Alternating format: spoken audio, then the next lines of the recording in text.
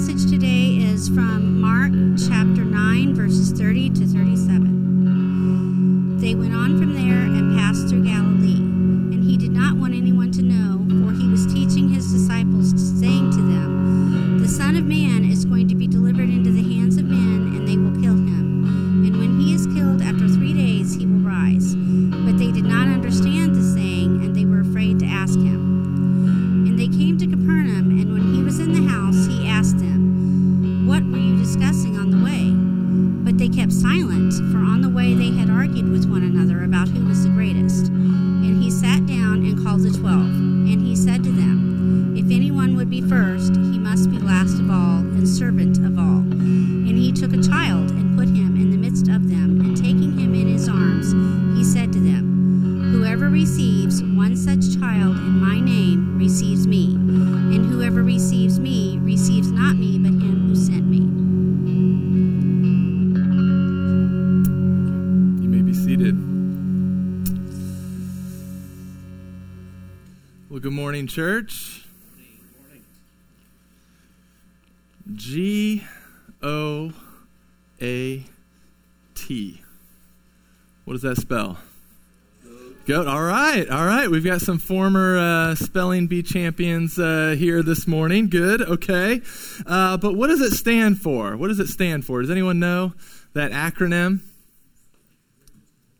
Greatest of all time. That's right. Greatest of all time. I have no interest in talking about the Canfield's goats this morning, but we're going to talk about the acronym, right? That GOAT, the greatest of all time. Maybe you've heard this, and in the last few years, there's been a lot of talk, mainly in the sports world, about who is the GOAT, who is the greatest of all time. And so in basketball, it's always centered around the argument around Michael Jordan, right? We all know Michael Jordan is the greatest of all time, but then whoever kind of is the up-and-coming star, whether it was Kobe or LeBron, there's always the talk of who is the greatest of all time, who is the GOAT.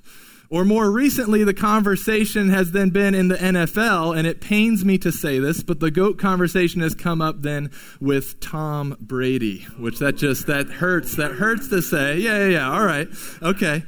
As he keeps winning Super Bowls and we in Indiana have to watch Peyton do commercials, there's been this talk about, whether or not Tom Brady is the GOAT, the greatest of all time. And so I was sort of interested as to when this term first started to be used, and I'm sure many of you are as well. And so I'll share with you, okay? So it most likely traces back to Muhammad Ali. Muhammad Ali's wife in 1992 started an incorporation called GOAT Inc., okay? Greatest of all time, incorporated, all right? And then the phrase, though, after Muhammad Ali and his wife started that incorporation, didn't really start getting more popular until the early 2000s when LL Cool J released an album in the year 2000 called GOAT, Greatest of All Time.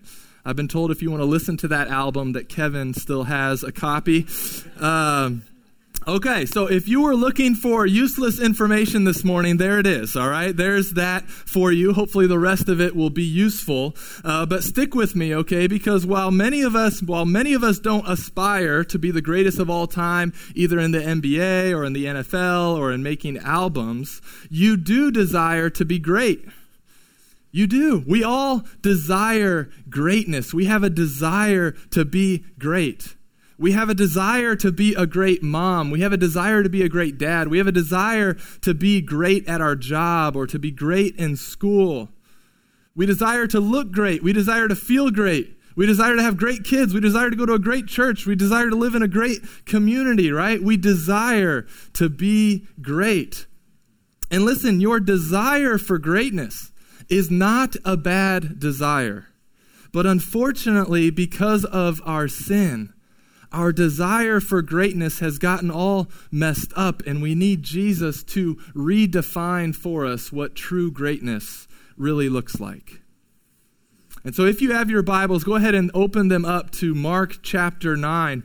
Mark chapter 9 is where we'll be this morning as we are continuing to preach our way through the gospel according to Mark. And if you have one of the church Bibles that are available in the back, it's page 937.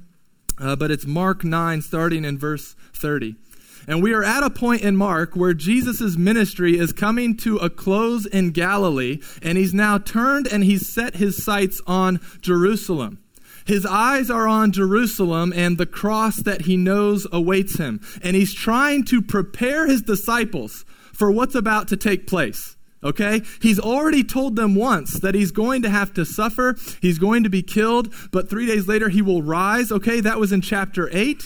And you remember how Peter responded to that? Peter rebuked him and is like, no, Jesus, like we know you're the Messiah. We know that is not how it goes down for the Messiah. And Jesus then strongly rebukes Peter, says, get behind me, Satan, you are not setting your mind on the things of God, but on the things of man.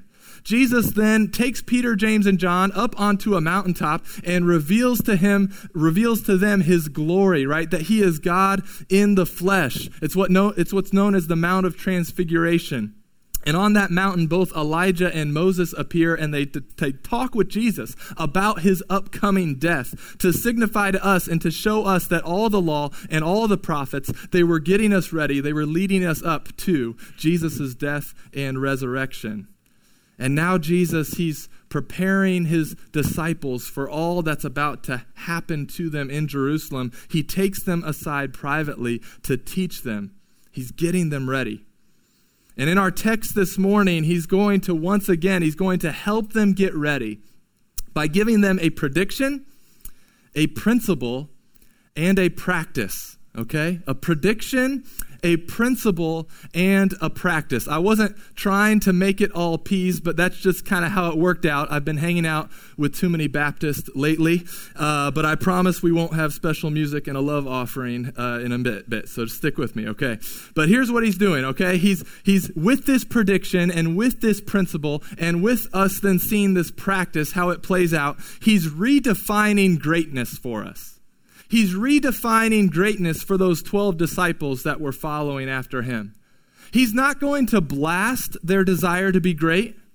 He's not going to say that our desire to be great is wrong. No, Jesus is going to redefine greatness for us this morning, and he's going to help us pursue true greatness. And so let's pray. Let's ask for his help, and then we'll jump into the text. So pray with me this morning. Father God, we thank you for your word. And God, you are a holy, holy, holy God.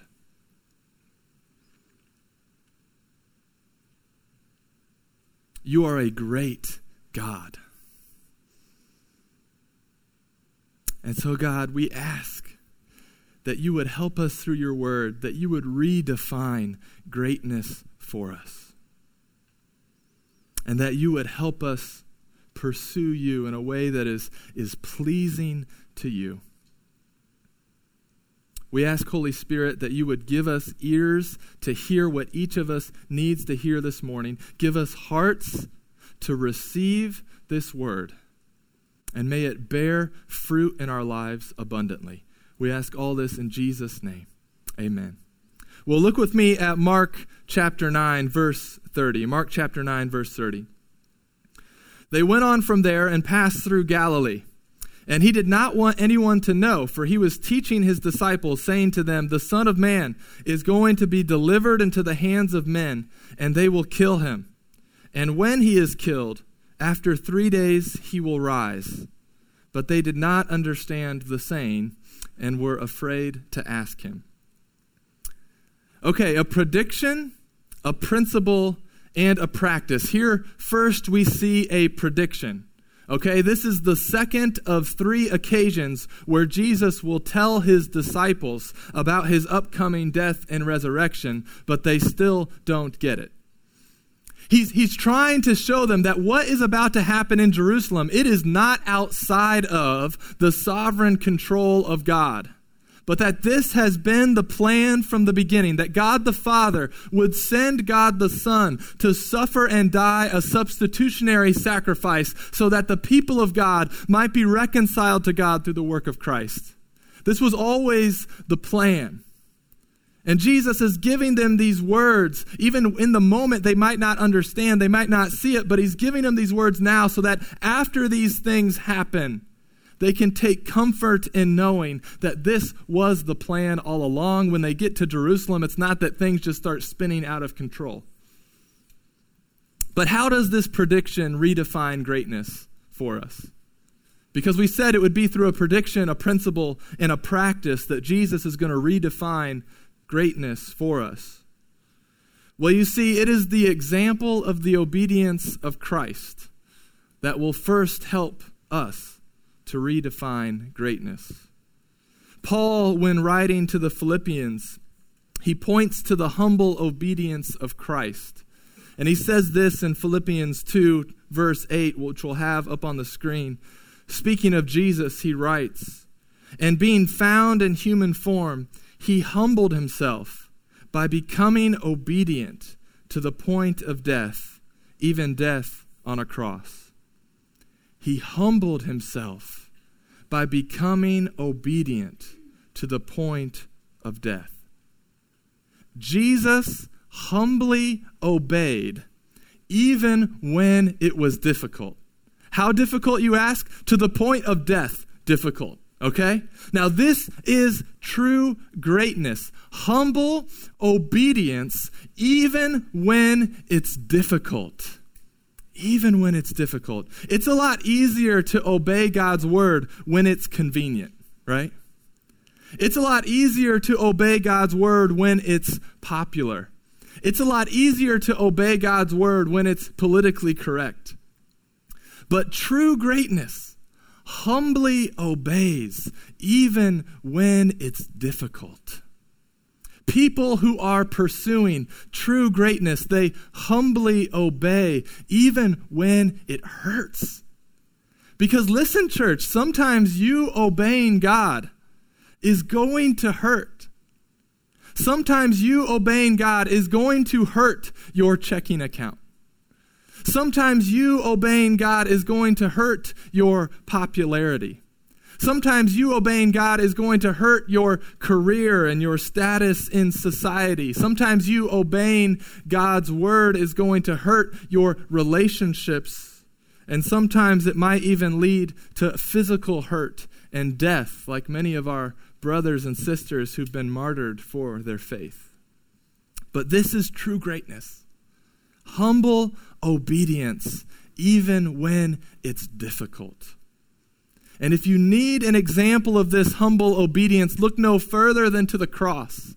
And it is because of Jesus' obedience that now you and I have been enabled and empowered to humbly obey as well. Because before the Spirit applied the work of Christ to our hearts, we didn't even have the ability to obey God. Sure, we could maybe do some good and moral things. We could do good things. We could do moral things. But even those good and moral things weren't done for the glory of God. They were done for our own glory. And so true greatness and true obedience to God was not even possible, but it was because of the death and resurrection of Jesus that now we can be forgiven of the penalty of sin. We can be freed from the power of sin in our lives. And after his resurrection, Jesus ascended into heaven, and then he sent to his people the Holy Spirit. The Holy Spirit now indwells us and enables us and empowers us to obey. And so it is through the obedience of Christ that now we have been enabled and empowered to humbly obey, even when it becomes difficult, even in the difficult times. Jesus is redefining greatness through a prediction, a principle, and a practice. The prediction was him telling his disciples about his death and resurrection. Now for the principle, okay? Now for the truth, okay? Because this is important. This is important because we've said that our desire to be great is not necessarily a bad thing. We just need it redefined for us because of our sin. Because you see, what our sin has done in regards to the category of greatness is this. Sin has caused us to want to be known for our greatness. And sin, it's caused not just us to want to be great, but it's caused us to want to be greater than the person next to us. A desire to be great is not a bad thing, but we need Jesus to redefine it because our sin has caused us to want to be known for our greatness, and it has caused us to want to be greater than the person next to us, and both of those things are not of God. Look at verse 33. And they came to Capernaum, and when he was in the house, he asked them, "What were you discussing on the way?" But they kept silent. For on the way they had argued with one another about who was the greatest. And he sat down and he called the 12 and he said to them, "If anyone would be first, he must be last of all and servant of all." They are now back in Capernaum, which served as sort of a home base for Jesus and the disciples in Galilee. It's where Jesus first called Peter and his brother Andrew. It's where Jesus called James and John. It's where Jesus called Matthew the tax collector. And so this was a familiar spot for many of them. This was home for some of them. They might have even been in Peter's home at the time. And Jesus asked them, he says, "Hey, what were you talking about on the way?" And the room goes silent. It's like when you call to your kids in the next room, "Hey, what are you guys doing in there?" And everything goes silent, right? You know they're obviously doing something that they shouldn't have been doing, and now they're playing rock, paper, scissors to figure out who's going to take the fall for it, okay? Now, it's not as if Jesus doesn't already know what they were talking about. He knows their hearts, but he asked the question in order to expose what's in their hearts. But they kept silent. And do you see, they had been arguing about who was the greatest. The problem wasn't that they desired to be a great disciple. It was in their sin, they desired to be greater than the disciples next to them. And they desired for their greatness to be known. And I know I said Muhammad Ali and LL Cool J maybe first introduced that saying, "GOAT, greatest of all time." But listen, this argument is not a new argument. This argument has been in the heart of men and women ever since sin entered into the world. The disciples were arguing about which one of them was the GOAT, right? Which one of them was the greatest disciple. Jesus just finished telling them about his upcoming death and resurrection, which is sort of a big deal, right? And they are talking about which one of them is the greatest. Jesus has to redefine for them what true greatness is because they are still not getting it. And here he gives a principle. He gives a truth. We've already been given a prediction. Now the principle. Now the truth. He's helping us redefine greatness. Verse 35. Here it is. And he sat down and called the 12, and he said to them, "If anyone would be first, he must be last of all and servant of all." Now this goes against the whole "if you ain't first, you're last" mentality, right? Jesus says false. He says if you want to be first, you must be last of all and servant of all. The word servant in the original Greek, it's referring to someone who is personally devoted in service.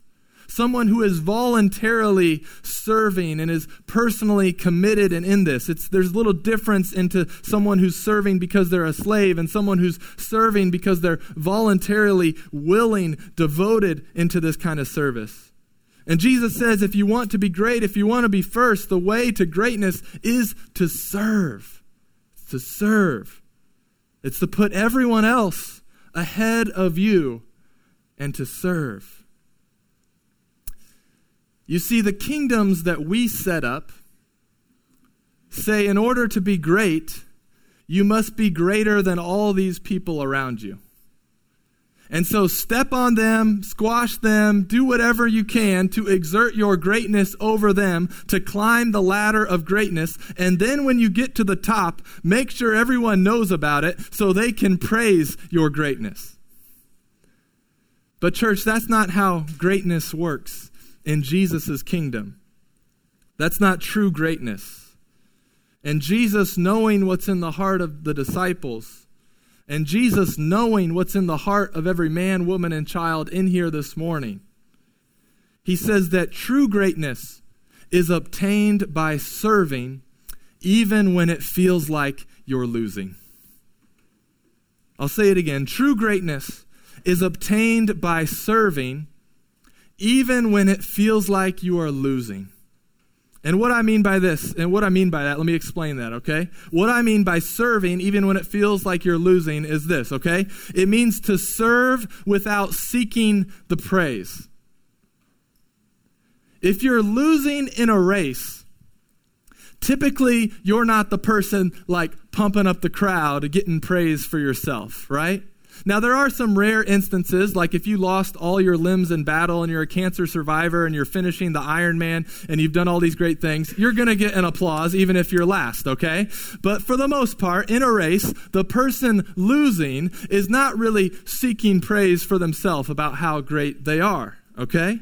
And so serving, even when it feels like you're losing, means to serve without seeking praise, without trying to exalt yourself. It also means to serve without comparing yourselves to others. Someone who's running a race in the middle of the pack, it's very easy for them to look at who's ahead of them, to look at who's behind them, and kind of compare how they're doing and where they fit in. The person in last is not comparing themselves to anyone else. They're just trying to finish. Serve even when it feels like you're losing. Don't seek praise and exalt yourself, and don't compare yourself to others. So listen, to serve even when you feel like you're losing means to serve when no one's praising you and no one's watching you to give you the credit. And that's really difficult to do. When no one praises you and no one gives you credit, and when no one even says thank you, it feels like you're losing, right? It feels like you're last. And Jesus says, last of all and servant of all is the way to true greatness. It's this idea that we do not need to seek to exalt ourselves or to proclaim and try to get known our greatness to others. James, the brother of Jesus, he agrees with this as well. And in James 4, verse 10, James writes this. He says, humble yourselves before the Lord, and he will exalt you. You don't need to try to exalt yourself. Those pursuing true greatness, they do not serve in a way that is seeking to exalt themselves or to get praise from people. Now, today is Mother's Day. And this isn't specifically a Mother's Day sermon, but we'll try to draw some application from it, okay? Because if you need an example of how to serve even when it feels like you are losing, look no further than many of the mothers that we have here today or who are in the classrooms this morning. Mothers are great examples of serving, and their serving largely goes unnoticed. And very rarely are they praised for all the ways that they serve. And listen, if mothers were in it just for the praise, okay, if mothers were in it just for the praise, Mother's Day has to be the biggest letdown in the universe, right? I mean, think about it. Your mother is someone who has served you in ways that you don't even realize. She has wiped your nose and your butt so many times, you don't even want to know how many times she has, right? This is the person who brought you into the world through agony and pain and tears and screaming, through labor and delivery, right? I don't think brunch and a card once a year really does her service justice. Can we all agree on that, right? If mothers were in it just for the praise, this is a big disappointment this whole day. So listen, moms, don't be disappointed by your families today and maybe their lack of praise or thanks for you for how you've served them. Jesus says that true greatness serves even when it feels like you're losing.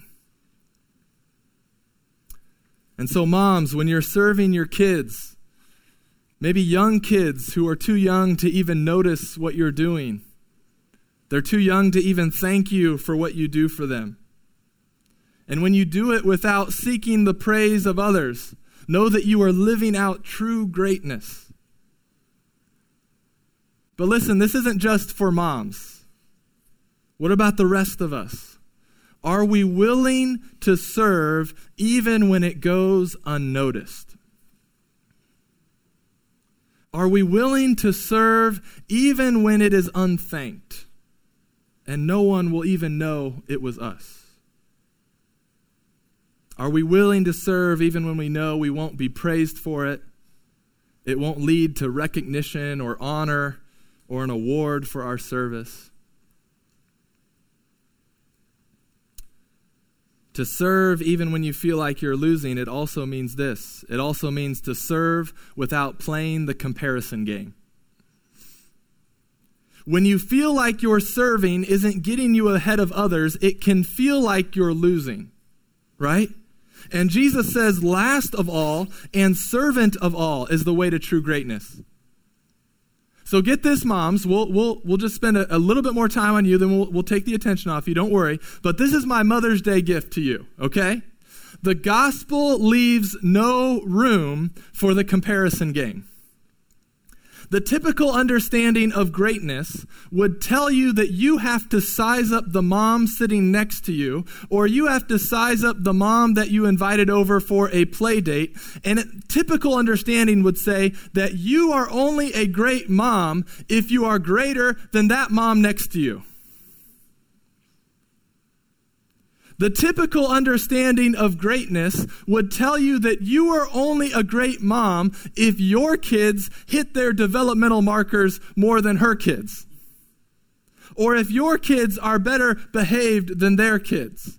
Or if your education plan is better than theirs. Or if your work, home, married life, social life balance is better than theirs. And what a killer of community the comparison game is. And not only amongst mothers, but amongst all of us. The comparison game sucks the life out of the community that the Holy Spirit is building amongst us. It keeps us from really loving one another. It keeps us from really being able to rejoice with one another. It keeps us from really rooting one another on and encouraging one another. It keeps us from serving one another and all the other one another's that the Bible commands us. We are kept from those things because we are too distracted trying to be greater than one another. And that is not one of the one another's of the Bible. There are a lot of one another's of the Bible. Be greater than one another is not one of them. That is not from God. But listen, I've got good news. The gospel frees us because the gospel leaves no room for us to seek our own praise. And the gospel leaves no room for the comparison game. If you are saved by God's grace alone, through faith alone, in Christ alone, and every God-glorifying great thing you do is because you have been enabled and empowered by the Spirit, then there is no room for you seeking praise for yourself or trying to exalt yourself.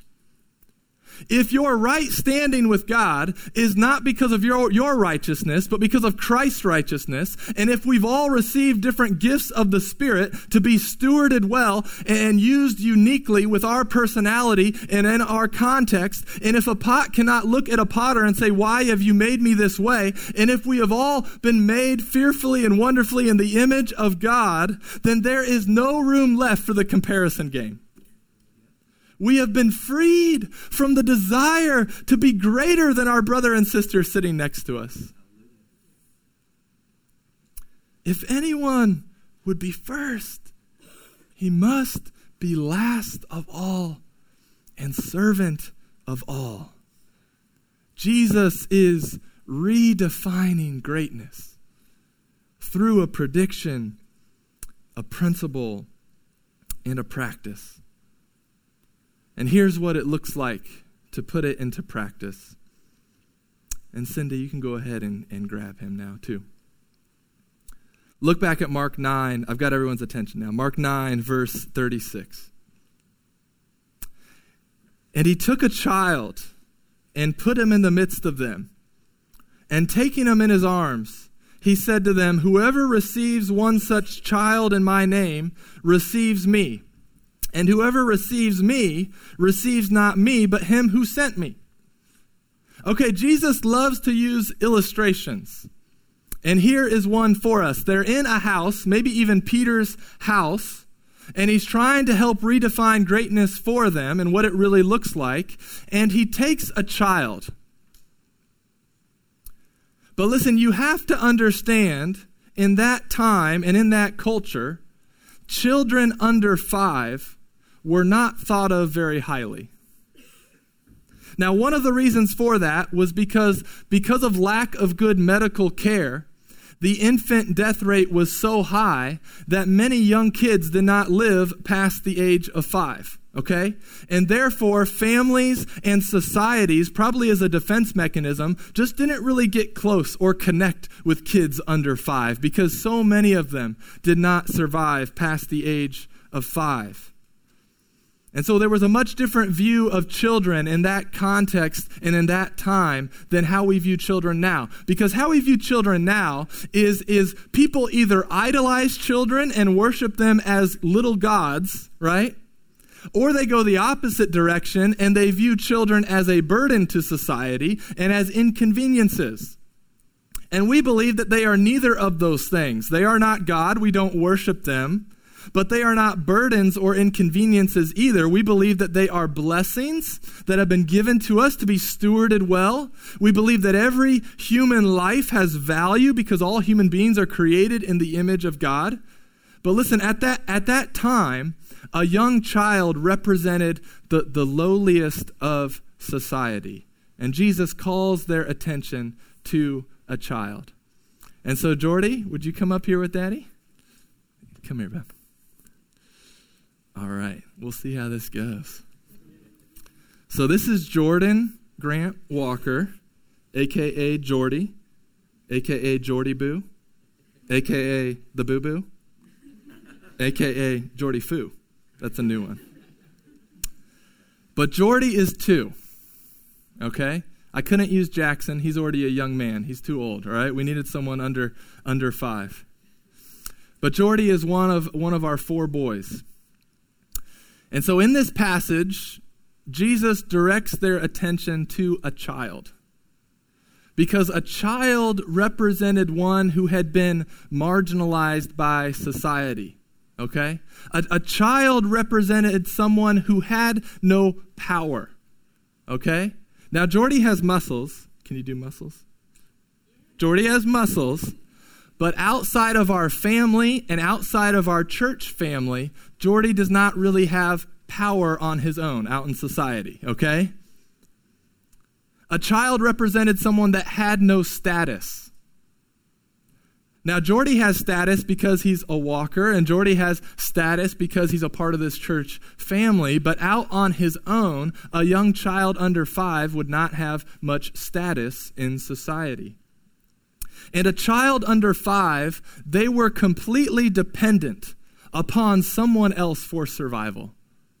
They are. Jordy would not fend very well by himself out in the woods as a test of survival. He is dependent upon us. A young child is really then kind of helpless to do anything without the help of a parent or a grandparent. And so therefore, helping or receiving a child does not lead to an immediate reward for the one helping them, right? For example, when I change Jordy's diaper, he never tips me. He never tips, which could be a cool thing to think about. It would be thoughtful, so think about it, okay? Or when Britt bathes him, like he doesn't return the favor. Now, he might, like someday in our old age, he might return the favor. But right now, he doesn't really return the favor. He's not able to make us food and return the favor for, how we fed him. He doesn't pay rent at our house. Okay, so what does this have to do with Jesus redefining greatness for us? You see, true greatness, when it's put into practice, it looks like this. It looks like receiving the marginalized, even when it seems like there will be no reward. How you receive a child will be telling of how obedient and how much of a servant you are, because it would seem like there is no immediate reward there. Thank you, Jordy. Can we give a hand for Jordy? You go back to Grandma. Go back to Grandma. But listen, Jesus is not just talking about children. And Tim and Joshua, you guys can come on back up as well. Jesus is not just talking about children. He's using an illustration that certainly does include children, but he's saying that true greatness is put into practice not only in receiving children, but in the receiving of all of those who have no power. True greatness is put into practice in receiving all of those who have no status in society. True greatness is put into practice by receiving all of those who are completely dependent upon someone else for survival. This is a call to receive the lowly and the marginalized of society. This is a call to receive the poor, the refugee, the disabled, the homeless, the orphan, and for all of those in our society who could not immediately return the favor. Now listen, it's easy to do something nice for someone who you know can return the favor. It is true greatness to receive and serve and love the one who could never pay you back even in 1,000,000 years. But we, as suburban middle-class Christians, we start getting antsy and weird when someone starts talking about the poor and the marginalized, and we have really clever ways of trying to get out of serving the poor. We say things like, well, it was their own laziness or sin that caused them to end up in poverty. We say things like, I don't want to enable their irresponsibility. We say things like, well, in the world's economy, the really poor people are not even in this country, but then we just kind of leave it at that and we don't really pursue the really poor people. And certainly I agree that there are some wise and unwise ways to serve and receive the poor. But in general, I think we say those things to get ourselves out of caring for the poor and receiving the lowly. And when we do this, we are demonstrating that we have forgotten our own poverty. We have forgotten our own poverty. Paul, when he was writing to the Corinthians, in his second letter, 2 Corinthians 8, verse 9, he writes, "For you know the grace of our Lord Jesus Christ, that though he was rich, yet for your sake he became poor, so that you by his poverty might become rich." You see, you were spiritually bankrupt. You were spiritually lazy. You were spiritually irresponsible. And Jesus Christ, though he was rich, though he existed eternally in glory, he humbled himself and he willingly became poor so that we could be welcomed into his glorious splendor. And church, this is just the start of the conversation. But can I ask you to be in prayer about how we can do this in our community? I know we are still a very new church. We've wanted to move slowly. We've not wanted to take on more than we can handle. But I think we need to be praying about how we as individuals and we as our church, we need to be praying about how we are going to receive the marginalized in our community. How are we going to receive and serve those who we won't see an immediate return or reward from? And I'll close with this. Jesus says we need to receive those who it seems like there'll be no reward. But look at this. Look at this. While it seems like there might not be a reward, look at this. There is a reward. Look back at Mark 9 at the very end. Mark 9, verse 37. There is a beautiful reward. Mark 9, verse 37. Whoever receives one such child in my name receives me.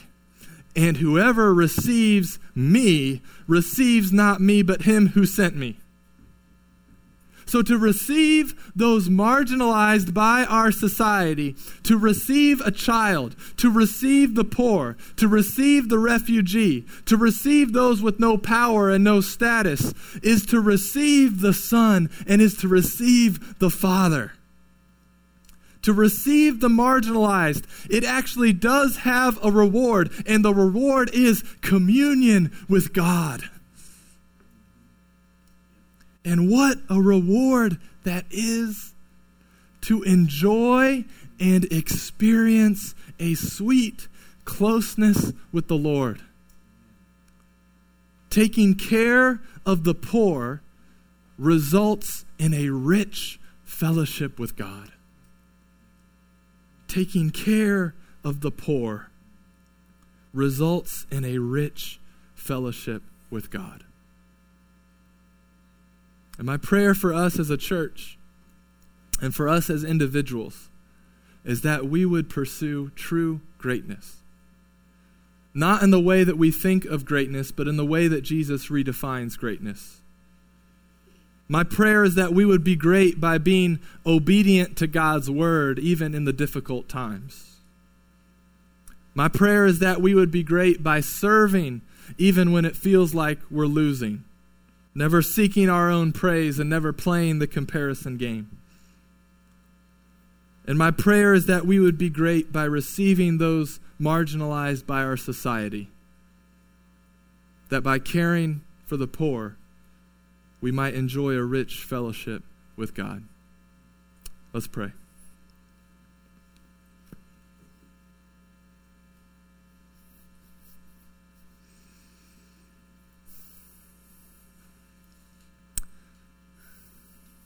Father God, I ask right now that you would guard against any lie that would snatch the truth out of our hearts and out of our ears this morning. I ask that for those feeling conviction, Lord, that they would quickly run to you, that they would confess the ways they have pursued greatness apart from you, that they would confess for wanting to be known for their greatness, that they would confess their desire to compare themselves to others. And Lord, help us rest and enjoy the truth of the gospel. And may we fully experience and know that the gospel leaves no room for us to seek our own praise, and the gospel leaves no room for us to compare ourselves to one another. Lord, guard against any comparison game, breaking the community that you're building. Help us receive others as you have received us. We ask this in Jesus' name. Amen.